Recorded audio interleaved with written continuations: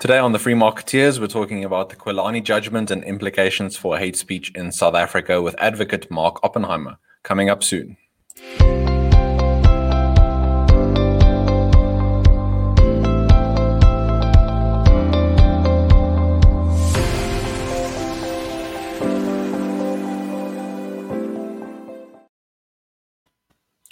Mark, always a pleasure to have you on the show. Thank you very much for being with us once again. It's always great to get to pick your brain on all legal matters. As I mentioned, of course, you're an advocate and you've been involved in the Kwalani case for a long time now. So I wanted to get your, introductory remarks just on what the case was about for those who weren't familiar with it at the time and now recently since it's been resolved. Sure. So it's had three different stages. I think we should start off by just rewinding back to the article when it came out. So in 2008, John wrote an article which had the headline, "Call Me Names, But Gay is Not Okay." And it was accompanied by a cartoon of a man marrying a goat. And the pastor saying, "I now pronounce you man and goat." Now, John didn't write the headline and he had nothing to do with the cartoon. But I think both of these things were held against him. The content of the article was really about his critique of gay marriage. So this was 2008, so South Africa had legalized gay marriage in 2006. We were the fifth country in the world to have done so. And there'd been a lot of heated debate about this question. I think for a long time, many people thought that the idea of gay marriage was either not a possibility, because they sort of think of marriage as by definition being between one man and one woman, or that it is somehow immoral. So John in his article said, "I pray that politicians would have the balls to change those parts of the Constitution that allow a man to marry a man and ditto a woman." The article didn't target gay people, but as I say, it targeted gay marriage. It was published in the Sunday World, a sort of a tabloid, and the next issue of it was filled with all sorts of people's comments complaining about what John had written and putting out counter views. And that's the advantage of free speech, really, is that people disagree with each other publicly and they can change each other's minds. The Press Council received a large number of complaints about the article, and they ultimately made a finding that the article wasn't hate speech. But there was also a referral to the High Court, sitting as an equality court. And that court held a trial process where there was evidence led. I wasn't counsel at this stage. And there was a finding that the article constituted hate speech. John had denied the article was hate speech and also challenged the hate speech section of the Equality Act. Now, there'd been a lot of ambiguity as to what that section meant, and he held that it was unconstitutional for infringing the right to free speech. The High Court dismissed his challenge of constitutionality and found that he was liable for hate speech. He then took the matter on appeal. And at that juncture, I then acted for him in the Supreme Court of Appeal. The Supreme Court of Appeal upheld the finding that the article, that the section was unconstitutional. The section had all this ambiguity because it talked about words that were hurtful, harmful, or incite harm. And it was unclear which of those things had to be used, whether there was an and or an or, what the meaning of the term hurtful was, what the sort of subjective state of the speaker's mind had to be, whether they had to intend to go and cause these things to happen in the world.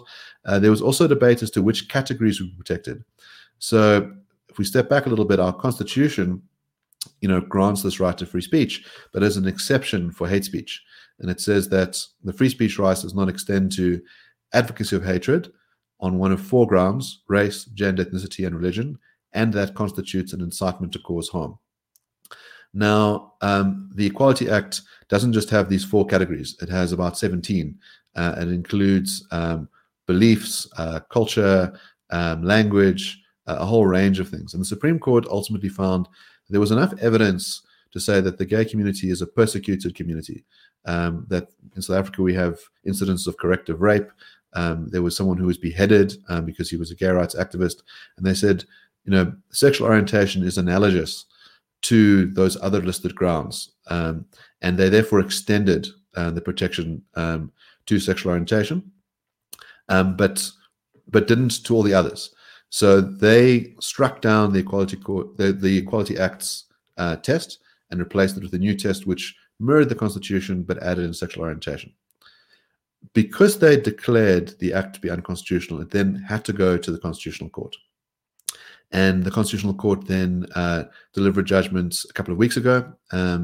And it really is a groundbreaking case in terms of dealing with what hate speech requires. We haven't done it since a case called Islamic Unity, which was about 20 years ago. So before I ask you specifically just on the hate speech implications, I thought it would be useful to just, if possible, delineate the sort of differences, as it were, or similarities, maybe both, between hate speech versus offensive speech. Is it always up to a judge, for example, to decide it? Is it clear? Can any of us sort of pull out our pocket constitutions, which I hope we all have, especially in the increasingly police states in which we live, and you can then point to, okay, this is hate speech, this is offensive speech, etc. Yeah, so the Constitutional Court deals with that question explicitly, and it says that offensive speech which is shocking or disturbing, is not hate speech. It relied on a Canadian case called Watcut, and it makes it very clear that there is a sharp distinction between those two categories. And so the court points out why free speech is a fundamental value, and it sort of says that there are really 4 different reasons why we should value free speech. The first is it's the best tool that we have for finding out what is actually true.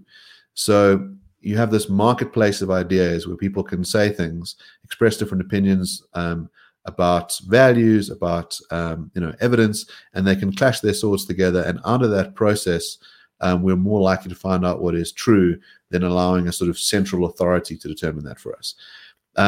Also think that in that process, there are going to be certain kinds of opinions that people are not going to like, as I say, these shocking or offensive opinions. But it's important that we embrace this value of tolerance. And to tolerate something doesn't mean that you approve of it. It often means that you specifically disapprove of it. So, for example, we don't tolerate sunsets and rainbows. We tolerate things that we dislike, things that we find repulsive or offensive. We say, look, I wouldn't want to do that, but I think it's okay if you're allowed to do that. We think about this in terms of John Stuart Mill's famous phrase, you should be free to swing your fist to the edge of my nose and no further. And we might think about that specifically with regards to things that are racist or sexist. You might think that there's a danger in suppressing that speech, and that as much as you might dislike it, it creates a steam valve. So if people are able to express those repugnant ideas, they're more likely to sort of keep it at the realm of words as opposed to the realm of action. And also it allows society to sort of find out how many people harbor these dangerous ideas. And you might want to dedicate more room towards combating them in the marketplace of ideas. And the other one is that, in a democracy, it's important that citizens are able to kind of canvass all the different views that are out there. That to exercise your democratic will means, knowing what your options are. And if you treat people, like children and you try and protect them from content, you're not treating them as if they're real agents. So, the court recognizes that agency, dignity, freedom, those things are all intertwined. But recognizes that genuine hate speech can cause serious problems in the world, and there's some point where you want to be able to limit that speech. I'm guessing, that point about limiting that speech and harm, we can specifically talk about COVID-19 and what's happened in the last year with the spreading of different news and data in terms of vaccines, in terms of ivermectin, this kind of thing. Do you, not to put you on the sort of predicting spot, as it were, to gaze into your crystal ball, but do you think we're going to have cases in that regard? I think there is. Isn't there is some legislation around what you can publish, what's sort of considered quote unquote fake news, that kind of thing, what opinions you can provide on WhatsApp groups, that sort of thing. What do you think of that specific sphere, as it were? Yes, it's a very good example. So the regulations do limit speech with regards to COVID. It says that you can't intentionally disseminate false information about COVID or about, I think, government's attempts to curb COVID.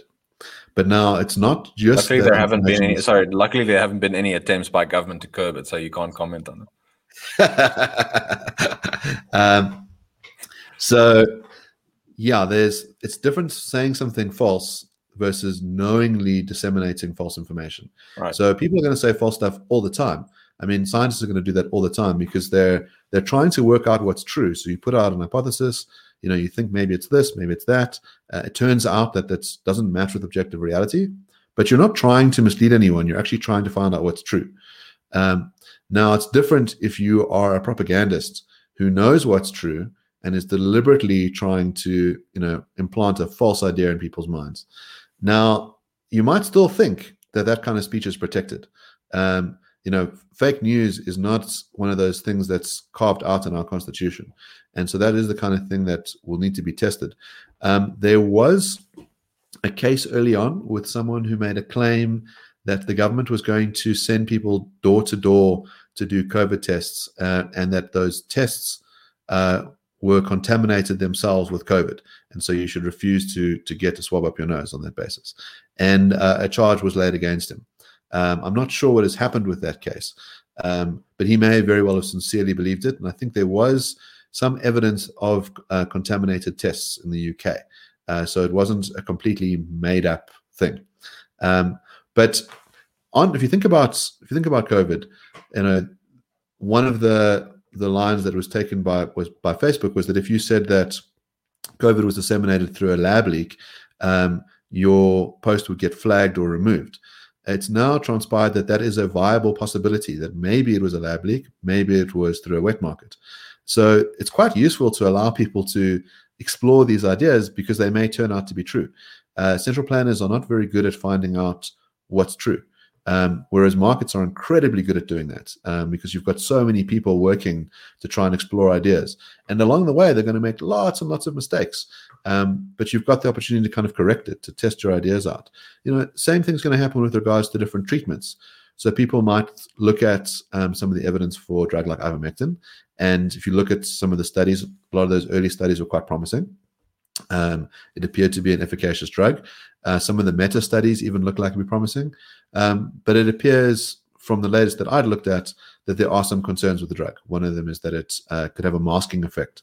So it might be that you have a case of COVID, the symptoms are suppressed, and when you go into hospital, the doctor is unaware of how far down the line you are, and they're unable to treat you with the correct drugs because your symptoms are being suppressed. And that could be a very negative thing.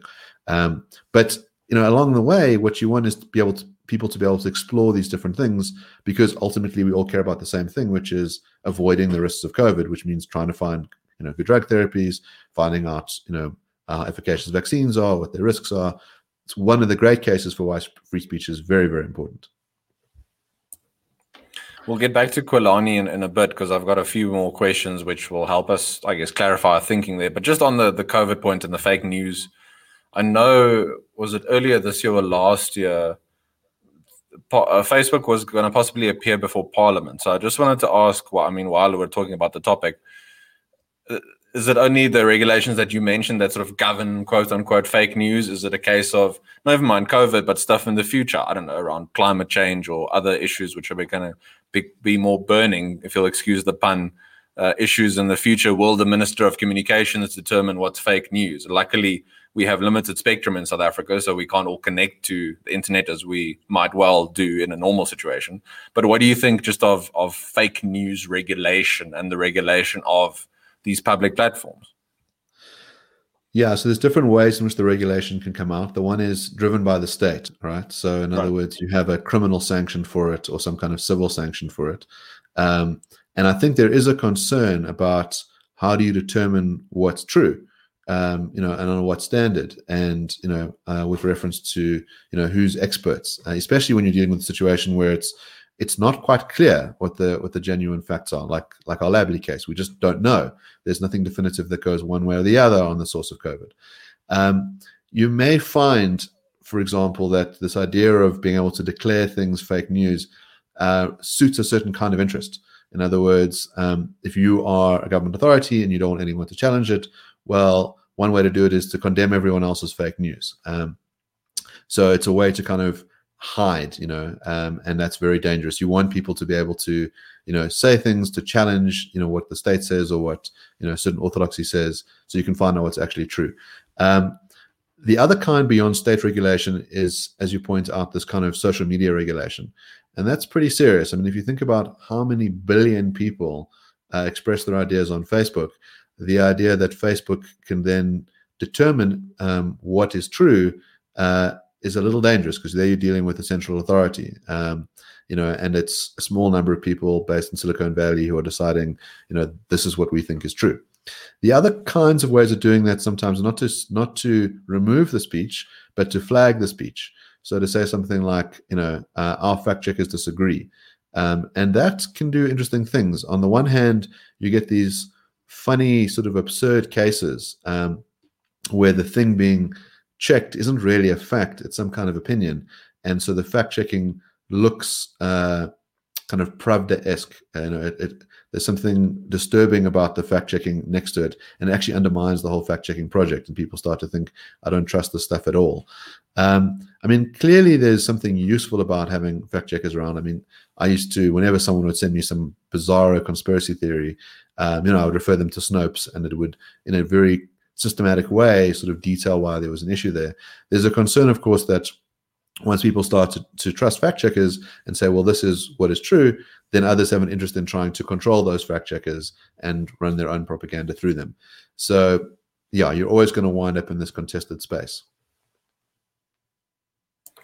Getting back to Kwelani, maybe looking at, if one takes the more pessimistic view of South Africa's future, and some days I find myself more on the pessimistic side, other days more positive if you think of the upside. So one thing that I think politicians and other people try and hype up a lot is quote unquote tensions between races and race groups, maybe a little bit religious groups, that kind of thing. So in terms of the judgment and how it can be used, sort of precedent that it sets for the future, do you think we'll see more cases of racism accusations, hate speech, that kind of thing? Do you think it helps to better clarify how to handle those situations? Because you very much still have those, unfortunately, where people utter racist speech, and those should be addressed and handled properly. But it also shouldn't be a case of, to link to your Pravda point, this sort of space where you try and police your own thought the whole time, where you try and think, I'm going to offend someone. It's not going to be intentionally hurtful, but I'm going to offend them, so I should rather not, say this thing, kind of thing. What do you think of that sort of probability, how this case can help with that situation? Yeah, so what the case does, it does provide an enormous amount of clarity about what constitutes hate speech. So what the court did was confirm that the Equality Act was unconstitutional. It didn't use the same test as the Supreme Court of Appeal. What it did was to say, look, that term hurtful speech must be removed from the Act. It's a vague term. It doesn't find any traction in the Constitution. It also said that you must look at the remaining terms which are mentioned, which is harmful speech and incitement to harm and promotion or propagation of hatred. And it says you must have a conjunctive in between. So it's a little complicated the way it's phrased, but the idea is that the speech must either be harmful or incite harm, but then also must and promote or propagate hatred. So you can't just have any one of those things. You must have the harm and the hatred together. So that makes it harder to make a finding of hate speech, and I think that's a good thing for protecting free speech. Ben Winks wrote a public article on this. So there was one of the interesting features of hearings being digital instead of in person is that the public can watch these hearings. So they're broadcast live on YouTube. The whole Kwelani hearing is available on YouTube. It's an absolutely fascinating thing to watch because you can see me argue the case, but then you can also see all of the other counsel, arguing different points on it. And so that's publicly available on the court's YouTube website. But recently there was an incident. I think the case has to do with Muslim marriages, and one of the counsel appearing in the case was wearing a burqa. And off screen, someone hadn't muted their mic. And they made a comment to say that when did she start dressing like a ninja? Now, both sets of counsel in the case are Muslim, and it's sort of, the court was sort of taken aback by the comments and asked the person to mute their mics. And Ben Winks wrote this article saying, before Xolani came out, this is the kind of thing that would have been viewed as hate speech, calling someone a ninja. And the claim was that it was, I think he says it was sexist, racist, and Islamophobic. Now, he then says, with Xolani, it's pretty clear that it wouldn't count as hate speech. Now, one of the ambiguities that was present in the development of our law on hate speech was this question about hurtful words. And so one way that things were interpreted was that hurtful was hate speech. And so there's a case called Hauselman versus Galeba, where someone calls someone else a monkey. The court said, look, this clearly isn't harmful and it's not advocating hatred, but it is hurtful. And we say, disjunctive reading of the test, it is hate speech. And so that created all this ambiguity. So that's why you had this sort of Penny Sparrow sort of situation, also relied on that thing to say, calling people monkeys is hate speech. That's why there was that finding against her. So a lot of that stuff will now clearly not count as hate speech. And so that's quite a useful thing. One way of thinking about it is just because you might think that calling a person in a burqa a ninja is offensive. But the court has made it very clear, offensive speech is not hate speech. That's protected speech. And one way to deal with that is with more speech. It's to point out why you think that's a repugnant thing to say. It's not about using the strong jackboot of the state to clamp down on your neck. There are other ways in which you can deal with these things. Not everything has to be dealt with through a court process. Ben Winks bemoans the idea that the equality courts will no longer have jurisdiction over these cases. I think it's quite a good thing. I think the sort of idea that every small slight must be litigated to death at great expense and at great public shaming is not a good thing for a healthy society. As you point out, there's a big chilling effect to that. People get very worried about what they can say, and they might not say things that ought to be said. And I think the idea that once we start to say, well, everyone should be polite, you can mandate that through sort of social customs and through etiquette rules, and maybe even think there's a moral obligation to be polite. But when you say, if you're not polite, we're going to put you in jail, that starts to look incredibly fascist and very, very dangerous. Here's one of the things that Ben Winks doesn't think about. He says calling someone a ninja is Islamophobic. Now, being a ninja has its own rich heritage in Japan, right? Shinobis, sort of have this long heritage. And you might think that someone who says, well, there are modern ninjas. There are people who, proclaim themselves ninjas in a very positive sense. And they might say, how dare you belittle my tradition, which has all these ancient roots, that you, as a white man, would come and make these assumptions about my rich tradition. I'm incredibly wounded by this, and I want to lay a hate speech complaint against you. That's the kind of problem that you have, is that, he's trying to make one particular point, someone else could read it another way, and suddenly, he's sitting before an equality court. And I don't think you would have foreseen that possibility, but that's clearly not the kind of thing that you want courts adjudicating upon. This next one is a bit more of a meta question, I suppose. So obviously up to you how you want to tackle it. But just because we've touched now on the chilling effect of possibly policing speech, as it were. But then I think the flip side of the coin is you have freedom of speech, and we as classical liberals very strongly support that as part of a robust, healthy society. The other side of that is the responsibility that you have to then take ownership of your speech. So freedom of speech doesn't mean freedom from the consequences of your speech. I wanted to just ask you how one understands that concept and why that's so important, because I feel a lot of time when we get again to the fake news thing, the Facebook kind of thing, one side of the argument is it's a private platform. If you say something with which they disagree, they're going to hold you responsible for that. So that's possibly suspending your account, that kind of thing. Or society can then, if you say something racist or homophobic, society can choose to ban you from a bookstore or whatever. That person who owns that store can choose not to trade with you, as it were. What do you think of that balancing act, or that flip side, as it were?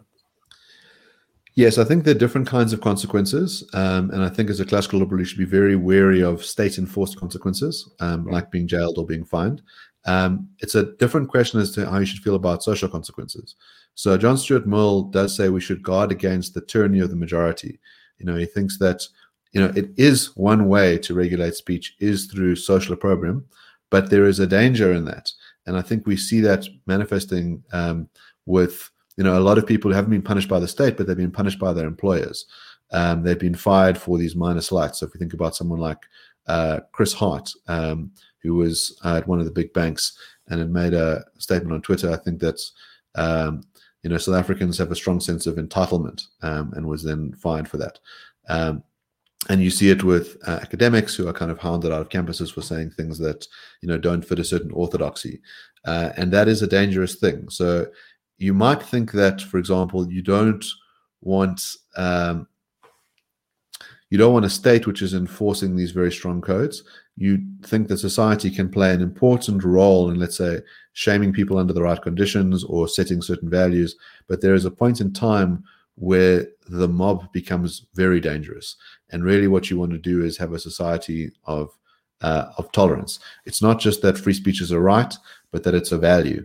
And I think it's important that we try and inculcate that value, where we say, you know what, I disagree with you. I disagree with you virulently, but I will fight to the death for your right to disagree with me. That we ought to be able to air these different views. And I think that's very important. I think we're seeing this play out in academia, where the place where people should be able to explore difficult, strange ideas is the worst place to do it.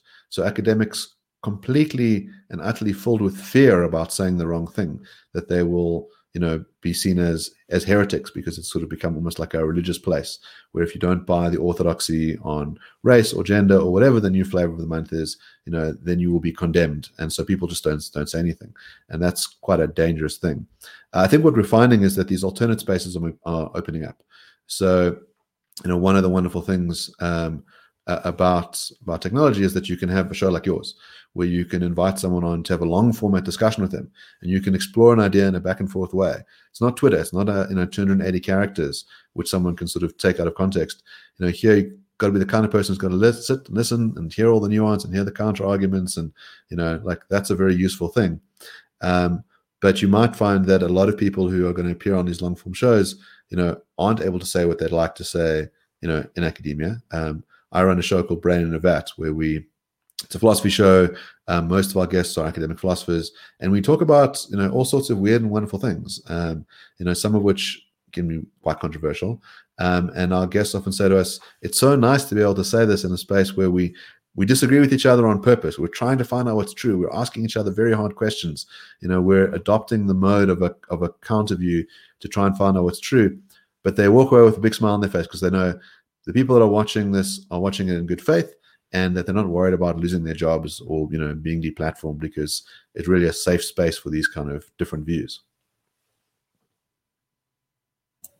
Now that you all know that Mark also hosts a podcast, which is a quote-unquote safe space, I highly advise that you subscribe and go and comment on all the episodes with which you disagree with the points the many authors. So go and disrupt their safe space, as it were, and do it in a constructive manner. Try and give Mark some pushback. Mark, if you'll indulge another, I think, very philosophical question, I wanted to ask you, in South African law, I guess our tradition, obviously it's a mix of English common law, Roman Dutch. We've got traditional African law as well, forming part of our whole constitutional setup. But I wanted to just ask, in terms of free speech, freedom of speech, free human action, as it were, do we generally go more for a utilitarian approach? Is it, sort of we will constrain individual actions which negatively affect the overall good of everyone, as it were? Or is it more of a maybe consequentialist approach? Is it more just principled? This is what it is, maybe someone who we both know very well, Martin van Staden, who would sort of lean towards that way more. It's principle. This is in favor of individual rights. That thing isn't, therefore you won't have it, kind of thing. I don't know if that question makes sense, but I just wanted to get your sort of thoughts on how it's been shaped in South Africa, that sort of how you weigh different approaches to individual rights. Yeah, so if we think about, let's say, the two kinds of extreme positions you could have, the one is act utilitarianism, which is that you're trying to maximize the good through your system of law. And the other one would be, let's say, a Kantian approach where you say there are certain rights which are absolute and cannot be limited regardless of the good consequences that you could get from limiting them. I think we probably adopt some kind of rule utilitarianism, which is to say that it is a good idea for society if we introduce certain rules, but then if we're concerned with negative consequences, under certain conditions, we can set those rules aside. So we definitely don't have absolute rights. There are certain things in our constitution which say that you cannot derogate from them, even under a state of emergency. So, for example, the right to life, that means a negative right to life. So, in other words, the state can't execute you. The state can't start killing people. But the idea that the state has an obligation to save lives, the view is that that's limited. The state's got certain available resources to it. There's a case called Subramani with a guy who needed dialysis, and the state said, look, you're over 60, we don't have the resources. I'm sorry, but we're going to allow you to die. But a lot of our other rights can be limited through a limitations clause. The idea is that if it's justifiable in an open and democratic country, then you can do it. And we've definitely seen that without a doubt with the COVID regulations. So, and it's not clear that all those rights limitations have been justifiable, and some of them have been tested, and some of those limitations have been found to be wanting. But we've had limitations on our speech rights, on our freedom of movement. We still have a curfew. We have a government-imposed bedtime of 10 o'clock at night. That is a severe limitations on people's freedom.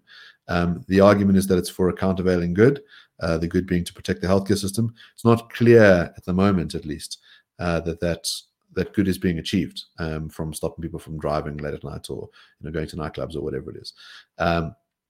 But we definitely don't have this kind of absolutist take. There is a interesting test case before the Constitutional Court at the moment. It's a matter in which I've appeared and which judgments should be forthcoming quite soon, which is whether our elections can be postponed. And so our Constitution creates a whole series of obligations. The one is that the idea of a universal franchise is baked into Section 1 of our Constitution. The right to free and fair elections is a protected right in the Bill of Rights. And the Electoral Commission has an obligation to ensure that those elections are free and fair. They also have an obligation to have regular elections. And our municipal elections are supposed to occur every 5 years, and that there's a 90-day window for leeway that's put in, which means that in terms of Section 159 of our Constitution, we have to have elections by the 1st of November. Now, the Electoral Commission has said they can have an election by the 1st of November, but it will not be free and it will not be fair because of the various lockdown rules that have been in place. They haven't had a registration weekend, so a number of people will not be able to vote in that election. It's hundreds of thousands of people that'll be disenfranchised. Also, political parties haven't been able to canvass in the way they ordinarily would have. And so their view is, we want a postponement of this election, and they would like a postponement until February.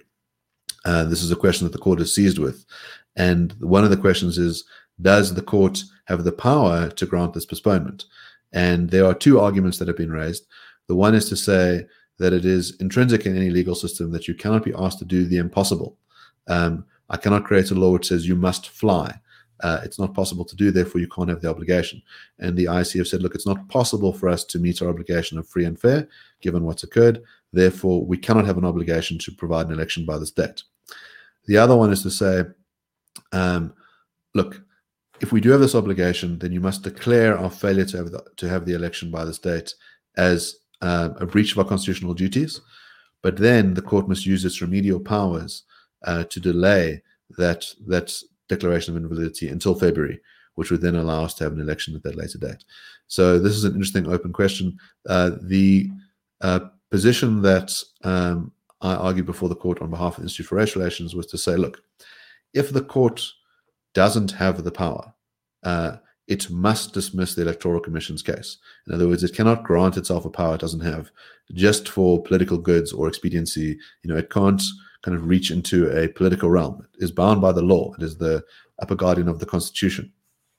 But if it finds that it does have the power, then what it must do is to stagger the elections on a provincial basis, so that because the nature of COVID is such that you have these rolling waves, and there's not just a national wave, really, it's a provincial wave. So if you think about Gauteng, Gauteng really had a gigantic wave that far exceeded all the other provinces up until a few weeks ago. And now Gauteng has a very, very low active caseload.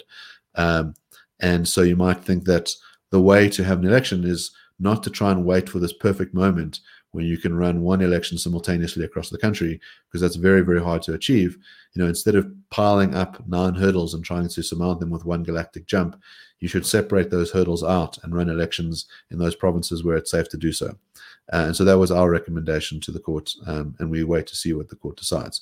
But that gives you an idea of, as you say, the sort of underlying moral framework, which is firm obligations and consequences on the other, and the kinds of things that courts have to consider. One of the sort of final questions I have for you, there's a few more after this one, but just on the Khwelani case, I was wondering about any other related cases and what they might tell us, specifically, of course, about the hate speech issue, freedom of speech, that kind of thing, or anything else that you think is sort of tangentially linked to it, as it were. It's been such a big case in our in regular daily discussion to almost think now, oh, it's over kind of thing. Not that we don't have enough to talk about in South Africa, but you almost think, oh, okay, Khwelani is done now. So. Yes, so a lot of cases have been on pause because of Khwelani, because it really is the case to determine what our hate speech laws will be. The main case that's been on pause is the case of Masuku, which the Rule of Law Project was a friend of the court in, which I appeared for. The question is whether Bongani Masuku, who made a series of statements targeting Zionists, constituted hate speech. And the court held that it would not deliver judgment until Khwelani had come out. The court has sent out directives asking the parties who are involved in that case to put in further submissions to say, what do you think the impact of Khwelani is on this case? One of those questions is, given that there's been a change in the law, whether it can be dealt with retrospectively. Now, on Khwelani, the Constitutional Court found that it could use the new test to determine whether Khwelani's article constituted hate speech. And so the court may adopt a similar approach with regards to Masuku, to say, well, even though this was said, I think in Masuku's case about 10 years ago, the new test will be the one that will be used to determine whether his speech counts as hate speech. There's a question there because he used the term Zionists, whether it was code for Jews, which is a clearly protected category in the Constitution, being religious groups. Belief is a group that is mentioned in Papuda, and while the court in Khwelani flags that belief might be a dangerous category to protect, it doesn't strike it down. So it'll be interesting to see what happens there. The other cases that are impacted are the flag case. The High Court found that certain displays of the old South African flag would constitute hate speech. That case is on appeal before the Supreme Court of Appeal. I also appear in that matter. And so the new test will have an implication on that. There have also been hate speech complaints against the EFF for singing songs like Kill the Boer. And there'll be questions as to whether those will constitute hate speech. The last question, which I thought we would wrap up on, unless there's more, of course, that you want to elucidate from the question or just anything else related to the case, but just the implications of Khwelani for the hate speech bill, which has again been published for comment. This again crops up every few months. I think a lot of our focus has rightly been, again, from the liberal perspective on expropriation without compensation specifically, and probably national health insurance, which who knows if that'll ever be quote unquote implemented. But just on the hate speech bill, how does this affect that? And should people have anything in mind when they comment on the hate speech bill now? Yes, so the hate speech bill has had 2 iterations. It was initially published in 2016. It was incredibly draconian, very, very dangerous limitations of free speech. A large number of people objected to it. I think it was a cynical move on behalf of John Jeffries to try and capitalize on the Penny Sparrow moment as a way of trying to restrict speech. I think once people realized the implications of the bill, they fought against it hard. It was then republished in 2018, and it was a lot less dangerous. That is the version that is now up for comment again. It still strikes me as unconstitutional, and very glaringly so in light of Khwelani. First of all, Khwelani is at pains to point out that a lot of the case law internationally differentiates between these civil sanctions versus criminal ones. Now, the hate speech bill would be criminal. In other words, you could be jailed. And so you want to be much more protective of speech under those conditions. Also, we talked about this conjunctive versus disjunctive. What the hate speech bill does is it says hate speech is either harmful speech or incites harm or propagates or promotes hatred. Now, there is supposed to be an and, according to the court in Kulani. So on its face, the bill is clearly unconstitutional, could not pass muster. The other thing that the court does is try and elucidate what harmful speech is. And the court says, look, harmful speech is not offensive speech. It's not hurtful speech. It's not that it makes you sad or angry momentarily. It must be a severe impingement on your psychology. So you can imagine, for example, speech which causes you to suffer post-traumatic stress syndrome. We might think that's going to meet the threshold of genuinely harmful speech. Incitement to harm means that you are calling on people to go and visit a harm on the particular group that you're referring to. So to say you should go out and you should kill them or you should destroy their property, that's going to be incitement to harm. So I think that the hate speech bill in its current form is unconstitutional. As far as I understand, the submission process is up until the 1st of October. People can make their voices heard on the DRSA website, or they can write submissions directly to Parliament. I will be writing a submission on behalf of a client, and I would encourage others to have their voices heard on that topic. Yeah, I can only highly recommend and support your points there at the end. I think people should make their voices heard. I know it's difficult. It feels like, this goes to something that you said sort of earlier, but there's so much always coming towards us, but we we have to keep on getting the information out there and fighting in different ways, whether it's litigation, public participation, make your arguments on social media, and of course by supporting shows like the Free Marketeers and organizations like the Free Market Foundation, RR, AfriForum, Sake Liga, all of these I think are doing very good work. But yeah, Mark, I don't want to keep you. You are involved in a lot of cases, a lot of work. So we greatly appreciate any time that you give us. And I've really enjoyed getting to talk to you today. So thank you very much. It's an absolute pleasure. Anytime. Listeners and viewers, thank you once again for joining us for another episode. We hope you found the episode enjoyable and informative.